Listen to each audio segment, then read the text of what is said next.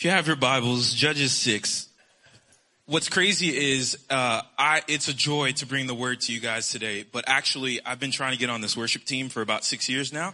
And this is what I get. But let's pray. Father God, we thank you for this time. We thank you that we are able to gather and receive from your word. Father, I pray that these words transform our hearts, Lord, that whatever burdens and issues that we have walked in here today, Lord, that your Holy Spirit power transforms them and breaks those off of us so that way we may leave a changed people. Do what only you can, Lord. It's in your name we pray. Amen. Amen. So as Brad said, my name is Shadrach. I'm the youth pastor here, and I have the joy of bringing the word to you today. All right. So if you like what you hear, praise God. If you don't like what you hear, Brad let me up here. Okay. All right. So, I am the proud child of immigrants. My parents came to America in the early 90s from the island nation of Haiti. They came to South Florida, and growing up in South Florida was awesome. It was warm all the time. All right. So we had 85-degree Christmas days. And unlike half of the congregation that's from Ohio, I never had to deal with snow, okay? So it was a beautiful thing. And my parents came to America because they wanted to build a better foundation for their children, right? They came here, and then about a year after they came, my sister was born. 2 years later, I was born.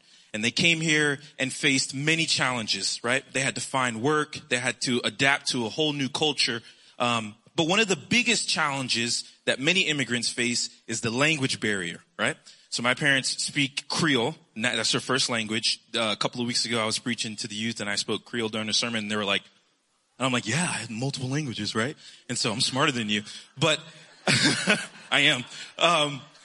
But they had to learn English, and one of the ways that you learn English as an immigrant is music, conversations with other people. But one of the primary ways you learn is with television. And so my parents, we had one TV, and back in the olden days, like you only watch TV as a family. I don't know why, but we would watch TV, and there were certain shows that my parents loved and were hooked onto. And all of these shows had the same theme about like restoration. There were those house transformation shows, right? So like Ty Pennington's Extreme Home Makeover Edition, all that kind of stuff. But one show that my parents, anytime it was on, immediately flocked to the TV was the show Hoarders. Y'all remember Hoarders? Yeah. Crazy. But my parents loved this show because my parents were exceptionally clean people. All right. I mean, my Saturday mornings, y'all probably see these jokes on the internet, but this was my reality. My Saturday mornings began with Kirk Franklin or some Haitian gospel song blaring. My mom, get up. My mom is like 5'0", right? She's like, get up. Come on, clean your room. You blah, blah, blah, blah, blah. In a different language. So it's that much more aggressive. And so, but my parents were really, really clean people, and they would watch this show and they would see what not to do. But they also loved the idea that this show found people who were walking in what I would like to call functional dysfunction, right? Walking in and living in a mess, and they would come in and they would pinpoint out the problem, say, this is not right that you have, animals living in your house that are not a cat or a dog, right? And so they would come in and restore the person back to what they were supposed to be. Last week, we learned that Israel had began a season of spiritual regression, right? They had lived in that cycle of walking with the Lord, forgetting the Lord, falling to false idols, calling out for a deliverer. Like Gideon, like last week, there was a spirit of functional dysfunction ever present in the lives of the people of Israel. They were caught up in a stronghold for so long that the filth, quote unquote, that they were in became normal to them. And this week, we're going to see God call a man out from that people to deliver them. Judges 6:11 through 24 says this. The angel of the Lord came, and he sat under the oak tree that was in Ophrah, which belonged to Joash the Abiezrite. His son Gideon was threshing wheat in the winepress in order to hide it from the Midianites. Then the angel of the Lord appeared to him and said, "The Lord is with you, valiant warrior." Gideon said to him, "Please, Lord, If the Lord is with us, why has all this happened? And where are all his wonders that our fathers told us about?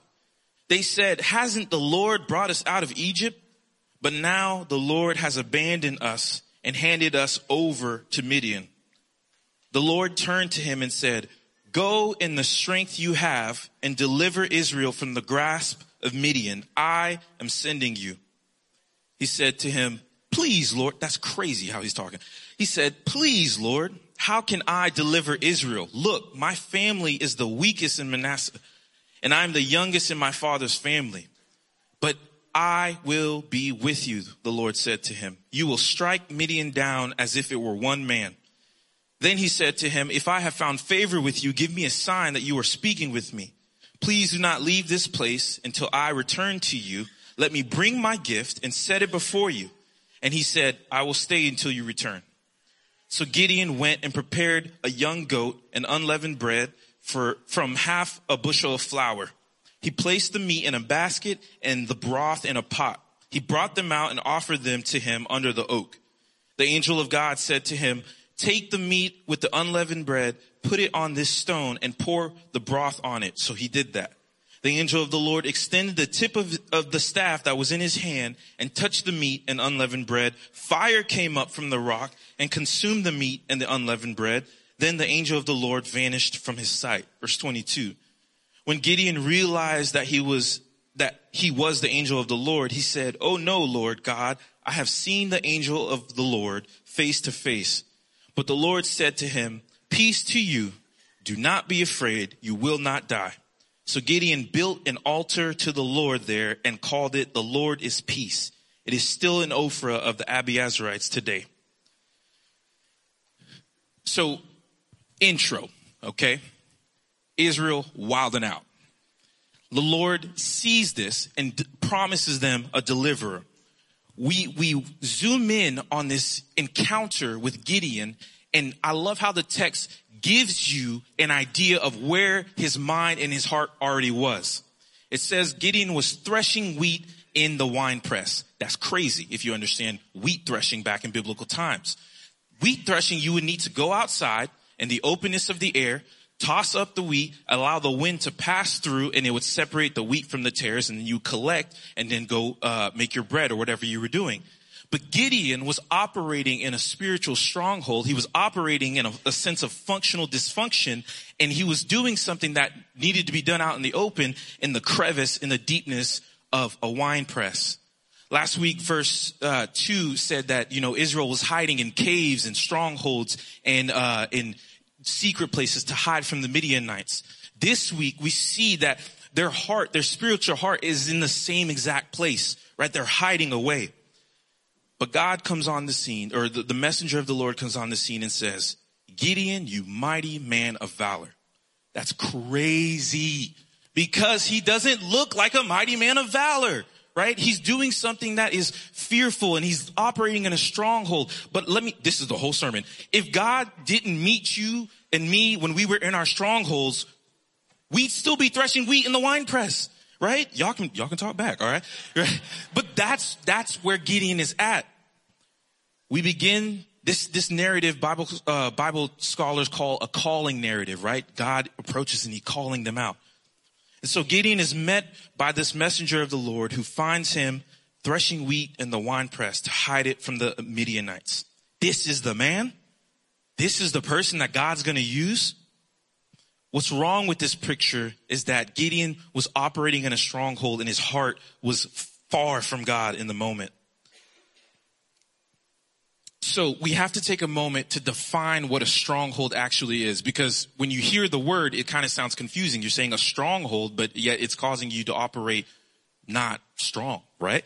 But Dr. Eric Mason defines a stronghold this way. He says a stronghold, a spiritual stronghold, is a mindset, a value system, or a thought process that hinders your growth in Christ. A mindset, a thought process, or a value system that hinders your growth in Christ. Gideon's value system was that what I'm doing, right, because I'm so afraid of the Midianites, I need to go do it in the wrong place, and I'm going to make it actually harder for me. His thought process was, instead of doing something in the air and making it easier for me, I'm going to make it more difficult and operate incorrectly, right? Live my life incorrectly and try to get something out of it. When in reality, he's probably not getting that much wheat out of what he's doing. His value system was, I value so much not being caught by the Midianites that I'm going to live and operate in dysfunction in this wine press. Strongholds have a way of making us walk so far in the opposite direction of God for so long, sin becomes nothing to us, right? Dysfunction becomes normal to us. Because we so forgotten the voice of the Lord and what it means to be in his presence and what it means to be a person after his own heart, that like the show Hoarders, you walk in and it makes sense to you to have, forgive me, right? Animal fecal matter everywhere. It makes sense to you to have to climb through 18 bushels of boxes of old newspapers to get to your sink, right? That's what spiritual dysfunction does to you. And so this is where God finds Gideon. His ability to hear from God and understand the ways of God has grown weak. And it's at this point, when we operate this way for so long, here's the thing, we're always looking for something to fill that hole in our heart. You're always looking for that. And so when you're operating in spiritual dysfunction, you will find and give yourself over to any false idol, any false mindset, any false disposition, anything, because that you need it. And so Gideon had done that. Yet God calls Gideon. He meets with him while he's operating in the spiritual stronghold and calls him a valiant warrior. Other translations say, "Oh, mighty man of valor." Just to give you some context, okay? I love, this video game. I like video games still, I know. But I love the video game Call of Duty, right? It's a military-based shooter. I'm going to tell you right now, I'm not like those amazing soldiers and Navy SEALs and all those. Those are mighty men of valor, okay? I just play the video game that simulates what they're actually doing in real life, all right? But that's what a mighty man of valor is. Think of King David's special ops. It's like David would just be chilling. This is how I like to, interpret the Bible. But David would just be chilling. He's like, Dave, we got a big battle coming up. He's like, all right, send the mighty men. Mighty men walk in, chop down 200, 300, 400 people, one guy. One guy just goes in and just decimates. And David's like, yeah, that's my boy. That's my squad, right? That's what the angel of the Lord calls Gideon. Why though? Because from our viewpoint, this seems like a glaring contradiction. A mighty man of valor doesn't hide in the winepress to thresh wheat. A mighty man of valor would have threshed wheat out in the open and said to the Midianites, I'm here. Who wants smoke? I'm right here. Pull up, right? That's what the young people say nowadays when it's like, you want to. Listen, youth ministry, I'm translating it to you guys, right? But it's true, right? Parents are like, what does Riz mean? What are these terms these kids coming up with every week? But that's what a mighty man of valor would have done. However, the location of Gideon's action, like I said, is a reflection of the people at the time. In our modern context, we often look at actions of those in the church and we say, why are you acting this way? Why are you doing this? When in reality, it's just a reflection of where their heart is or where their spiritual mind is at, right? So when you see a people that love repentance, when you see a people that prioritize prayer, when you see a people that love serving others, that's a reflection of their heart, right? Gideon didn't have that at the moment. But the beauty of this encounter can be seen in what the text is trying to show us is a parallel. And that parallel is Moses. And we remember Moses gave almost the same, I don't talk well. It's okay. I got you. Who do I say sent me? Tell him I am sent you. My shoes are untied. He's like, dude, you already took your sandals off. It's holy ground. Like, don't even worry about it. Right? Like, he tries to find every excuse in the book, but yet he missed the point of what the messenger of the Lord was saying by calling him, O valiant warrior. What the point is when God encounters you, he sees where you're at, absolutely. But he sees what you will look like after his glory gets on you. Y'all don't hear me. He sees that I'm the initiator. I'm the one with the plan. I'm the one with the glory. I'm the one with the power. You're broken. You're fallen. You're hurt. Once you get to me, you will not look that way anymore. So I can call you a valiant warrior because I know I'm the one who's going to put you through the training, who's going to put you through the conditioning to get you there. He says, "Oh, valiant warrior, the Lord is with you." Whoops, my notes. The wonderful thing about this encounter is that God, throughout this whole encounter, challenges every aspect of the stronghold Gideon had put up. He challenged every aspect of it that he elevated in his mind. Like I said earlier, we're always searching to someone to fill that hole. God is the only one who has the capacity, the worthiness, and the ability to occupy that place. He looks past where Gideon is and sees what Gideon will look like after he gets his hand on him. And the kicker is, all of this is for the glory of God and Gideon's good. Because sometimes we stay there and we say, God's going to do something in me. He's going to transform me. And that's great. Hallelujah. Amen. But it's so that he gets the glory and that we get to be a part of his plan in the process. To us, it seems that God is the worst picker of all time, when in reality, he's not. My wife, I love my wife. My wife loves thrift stores and Facebook Marketplace and all that kind of stuff, right? So whenever she wants something, she just goes on there and she looks for it. And let me tell y'all, it looks dusted, crusted, dilapidated, all that kind of stuff. Me, on the other hand, if I could buy something new, I'm going to buy it new. But every time I buy something new, fellas, you know where I'm going, I get the look. This is how they do. They got the mug in their hand. They're like, huh. Okay. Right? They're looking at you crazy because you're like, no, but see, it has the thing, and then it's a 2024 model, and it does the thing with the thing. And she's like, okay. Right? But she has this knack of going on to these thrift stores and Facebook Marketplace and finding things, and she's looking past where it's at because she's like, oh, that just needs some paint. That just needs to be sanded over here. And I'm telling you, every time she gets her hand on something and on the other side of it, I look at it and I was like, this looks as if it was in the store right now. Right? And I say, yes, this table, this chest, this whatever, it looks great. But more than that, I look at her and I say, you have a gift. You are talented in doing this. My goodness, the creativity that you had to see what this could actually look like. Great job.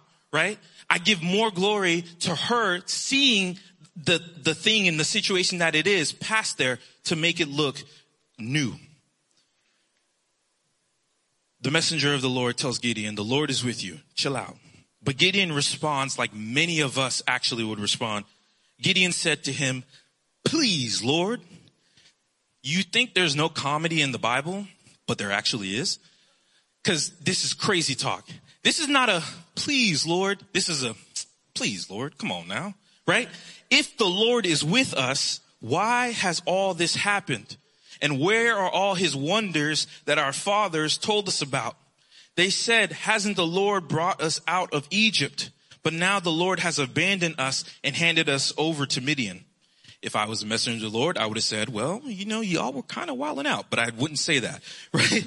But the Lord turned to him and said, go in the strength you have and deliver Israel from the grasp of Midian. I am sending you. And again, Gideon says, please, Lord, how can I deliver Israel? Look, my family is the weakest in Manasseh, and I'm the youngest in my father's family. Functional dysfunction has a very good way of getting you to doubt God's faithfulness to you. Because you've so long, like I said, you've so long operated in a way, right, that's pulled you so far from God that when God steps into the picture, some of our initial reaction is, really? Really, God? Like, I can leave this stronghold? I don't think I can. Gideon's first response was doubt, right? He scoffs almost at the Lord and says, please, Lord. Gideon's response to the angel challenged both points the encounter was trying to make. One, that God would be faithful to deliver Israel. And two, that God could use him to fulfill the task. The angel of the Lord hears Gideon's excuses, but he ignores Gideon's excuses. Because here's the beautiful thing. God absolutely cares about your concerns if they're legitimate.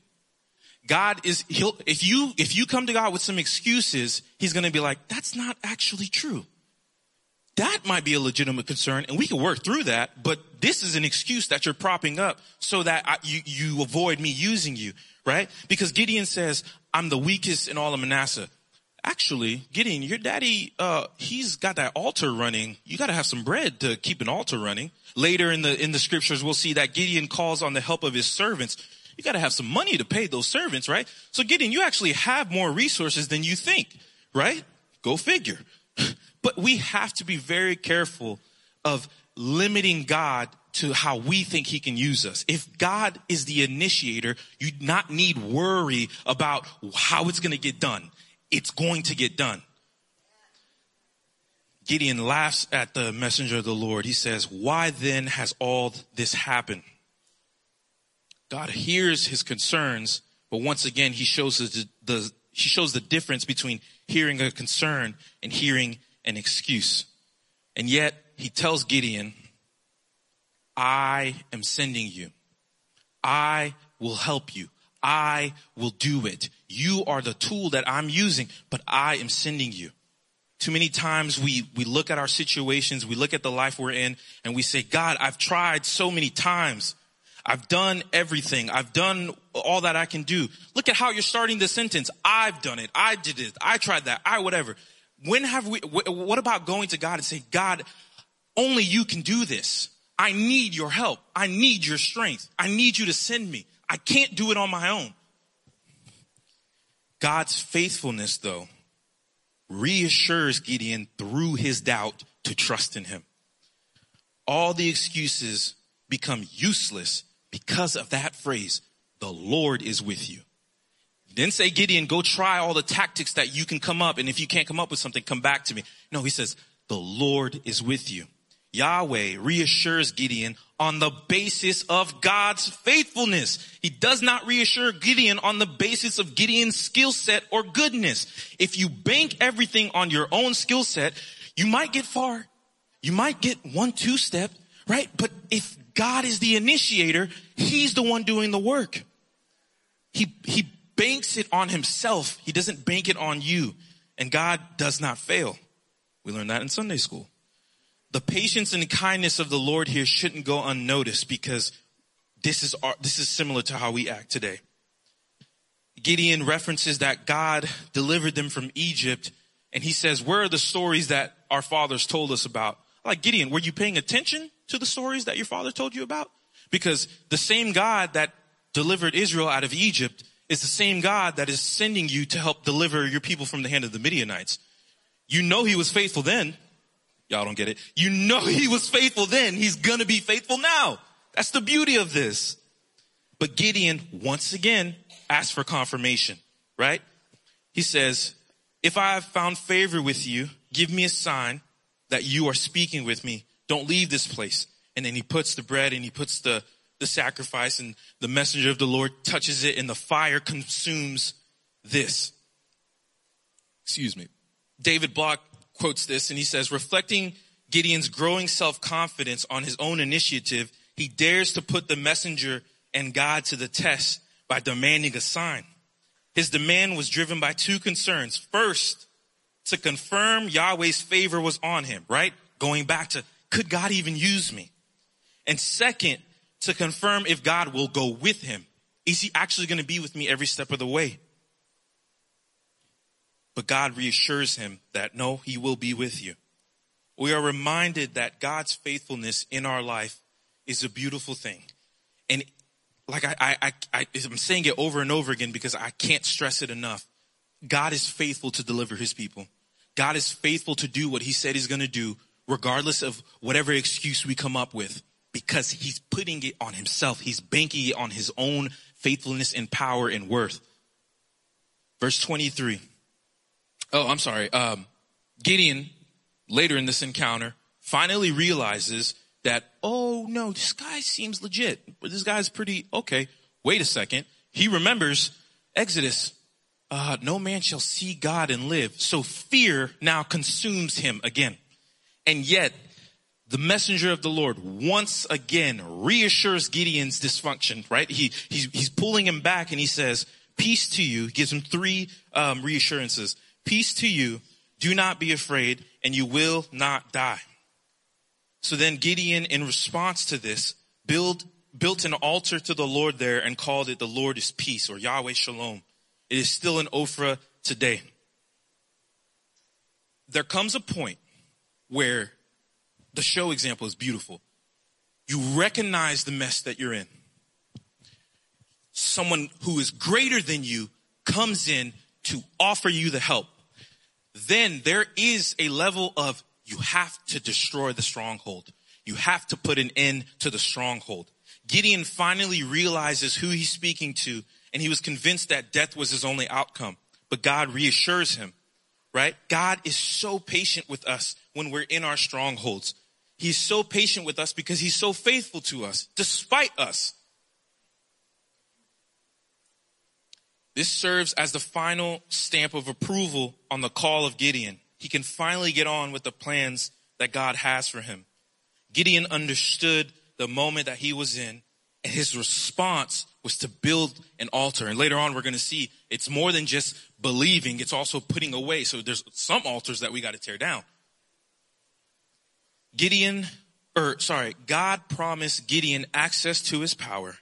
And because he was now in his presence, because of this encounter, Gideon's response was to tear down the stronghold and build an altar to God. His confidence had to be put in God and nowhere else. Gideon had a role for sure, but everything was dependent on God being faithful to accomplish his goal in delivering Egypt. Of course, we're not championing name it and claim it theology of like, God's going to be faithful to bring me a new whatever. No, because that's banked on your desire, your selfish desires. But if we remember that God is faithful to us to accomplish his goals and his purposes in the earth, then we get to play a part in that, we can rejoice. Our role, like Gideon's, was to humbly submit to that fact and faithfully trust him in the process. So despite the pain we will walk through in life, it's not a if you walk through pain, you will walk through pain. God is still faithful to redeem that. Despite sickness, which many of us are facing or might face, God is faithful to heal you, whether on this side or the next, right? Whatever it is, success, loss, poverty, depression, whatever it may be, God reminds his people he is faithful to them on the basis of his own goodness and his own love. Our role is to walk alongside with that.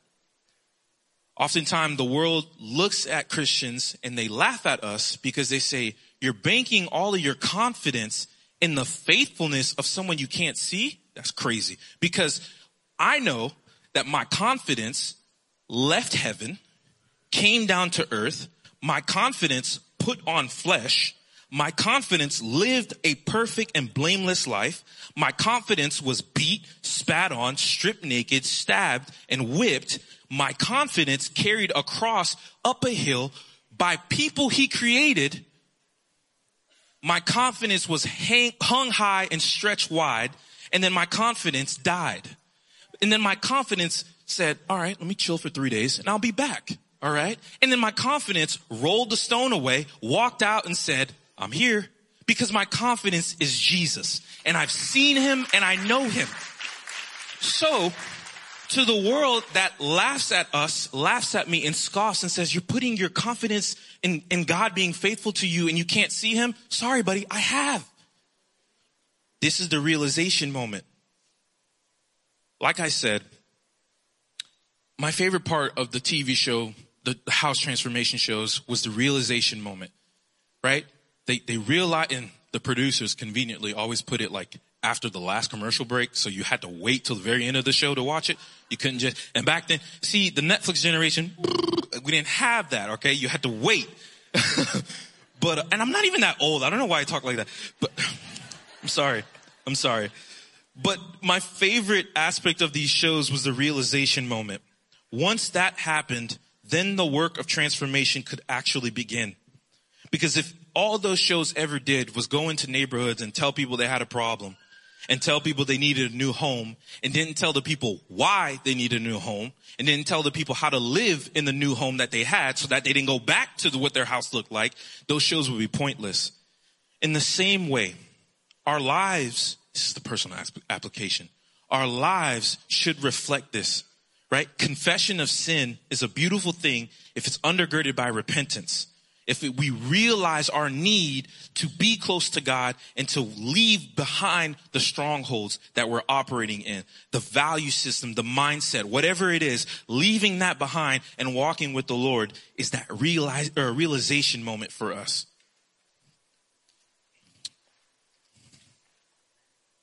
An encounter allowed this to happen. And so my question to you today is there an encounter that you need to have with God? Is there a moment you need to spend with God underneath an oak tree? Are you threshing wheat in a winepress of sin, darkness, whatever it is, addiction, cycles, whatever? Is that the case? If it is, through the Holy Spirit's power, God is calling us today to tear down the stronghold in our heart, in our mind. The lies that we believed, that we functionally walked in for so long, that have led us so far away from the voice of the Lord. The introduction of Gideon shows us a few things that we can be encouraged by today. Firstly, that God is patient with us even in our mess. Secondly, God is the one who's doing the work. God is the one who's sending, who's equipping. He is the one who gives us the power. And thirdly, if God is the initiator, we can rest in that confidence. We can rest in his faithfulness. And lastly, God's faithfulness to us is so that we would repent and turn away from strongholds that we've been operating in. Because if you just rest in the fact that God loves me, that God is good to me, that God is kind to me, and that doesn't lead you to live a life, not a perfect life, but to live a life that seeks to spend time with him, that seeks to know his voice, that seeks to live a holy life, you're missing the point. His faithfulness is a transformative faithfulness, not a complacent one. That's good. You should write that down. So how do we apply this to our lives today? We know that God's faithfulness leads us to repentance. He is faithful to us, not that we would stay in the same cycle of sin. Romans 6, right? Do we sin that grace may abound? Absolutely not. But that we would return to him. God is calling us, he's calling me to put an end to our spiritual dysfunction through the power of the Holy Spirit. Today, God might be calling someone here. Statistically, this is the truth. God might be calling someone here to come and end that cycle of dysfunction that you've been operating in so long, right? And here's the beauty. You can't out-sin the cross of Christ. You can't think you've walked so far away from God that you're too dirty, you're too unclean to be in his presence. In a moment, you realize your need and you repent and you call and you come down, or you wherever you're at, you can experience new life. God is faithful to deliver his people. And we see this cycle in Judges over and over and over again, and over and over and over again. He delivers, he heals, he strengthens, right? And ultimately, we see God send a deliverer who can fully deliver his people in Jesus Christ. So if that's you today, I urge you, right? I urge you to let go of whatever that stronghold is lying to you with. Let that go and come to Jesus and know him and know that he can deliver you. Let's pray. Father God, I thank you for your beauty. I thank you for your faithfulness to us. I thank you for your kindness to us. Lord, that you would see us in our mess and send your son to die on a cross for us to heal us, Lord. God, I know that there's not something too hard for you to work with, for you to deal with, Lord, but you are in the business of redeeming your people. You are in the business of delivering your people. And so, God, I prayed this morning that whatever it is, whatever stronghold we've been operating in for however long, Lord, that we have an encounter with you here today, right now. And we can trust that the faithfulness you have for us is to lead us to change, is to lead us to look different. Lord, I'm grateful for your faithfulness to us, to me. And so we just ask that you do a mighty work in the hearts and in the lives of everyone here and everyone in this Lowcountry. Lord, we love you. We're grateful for you. Great is your faithfulness, Lord. Great is your faithfulness. It's in your precious name we pray. Amen.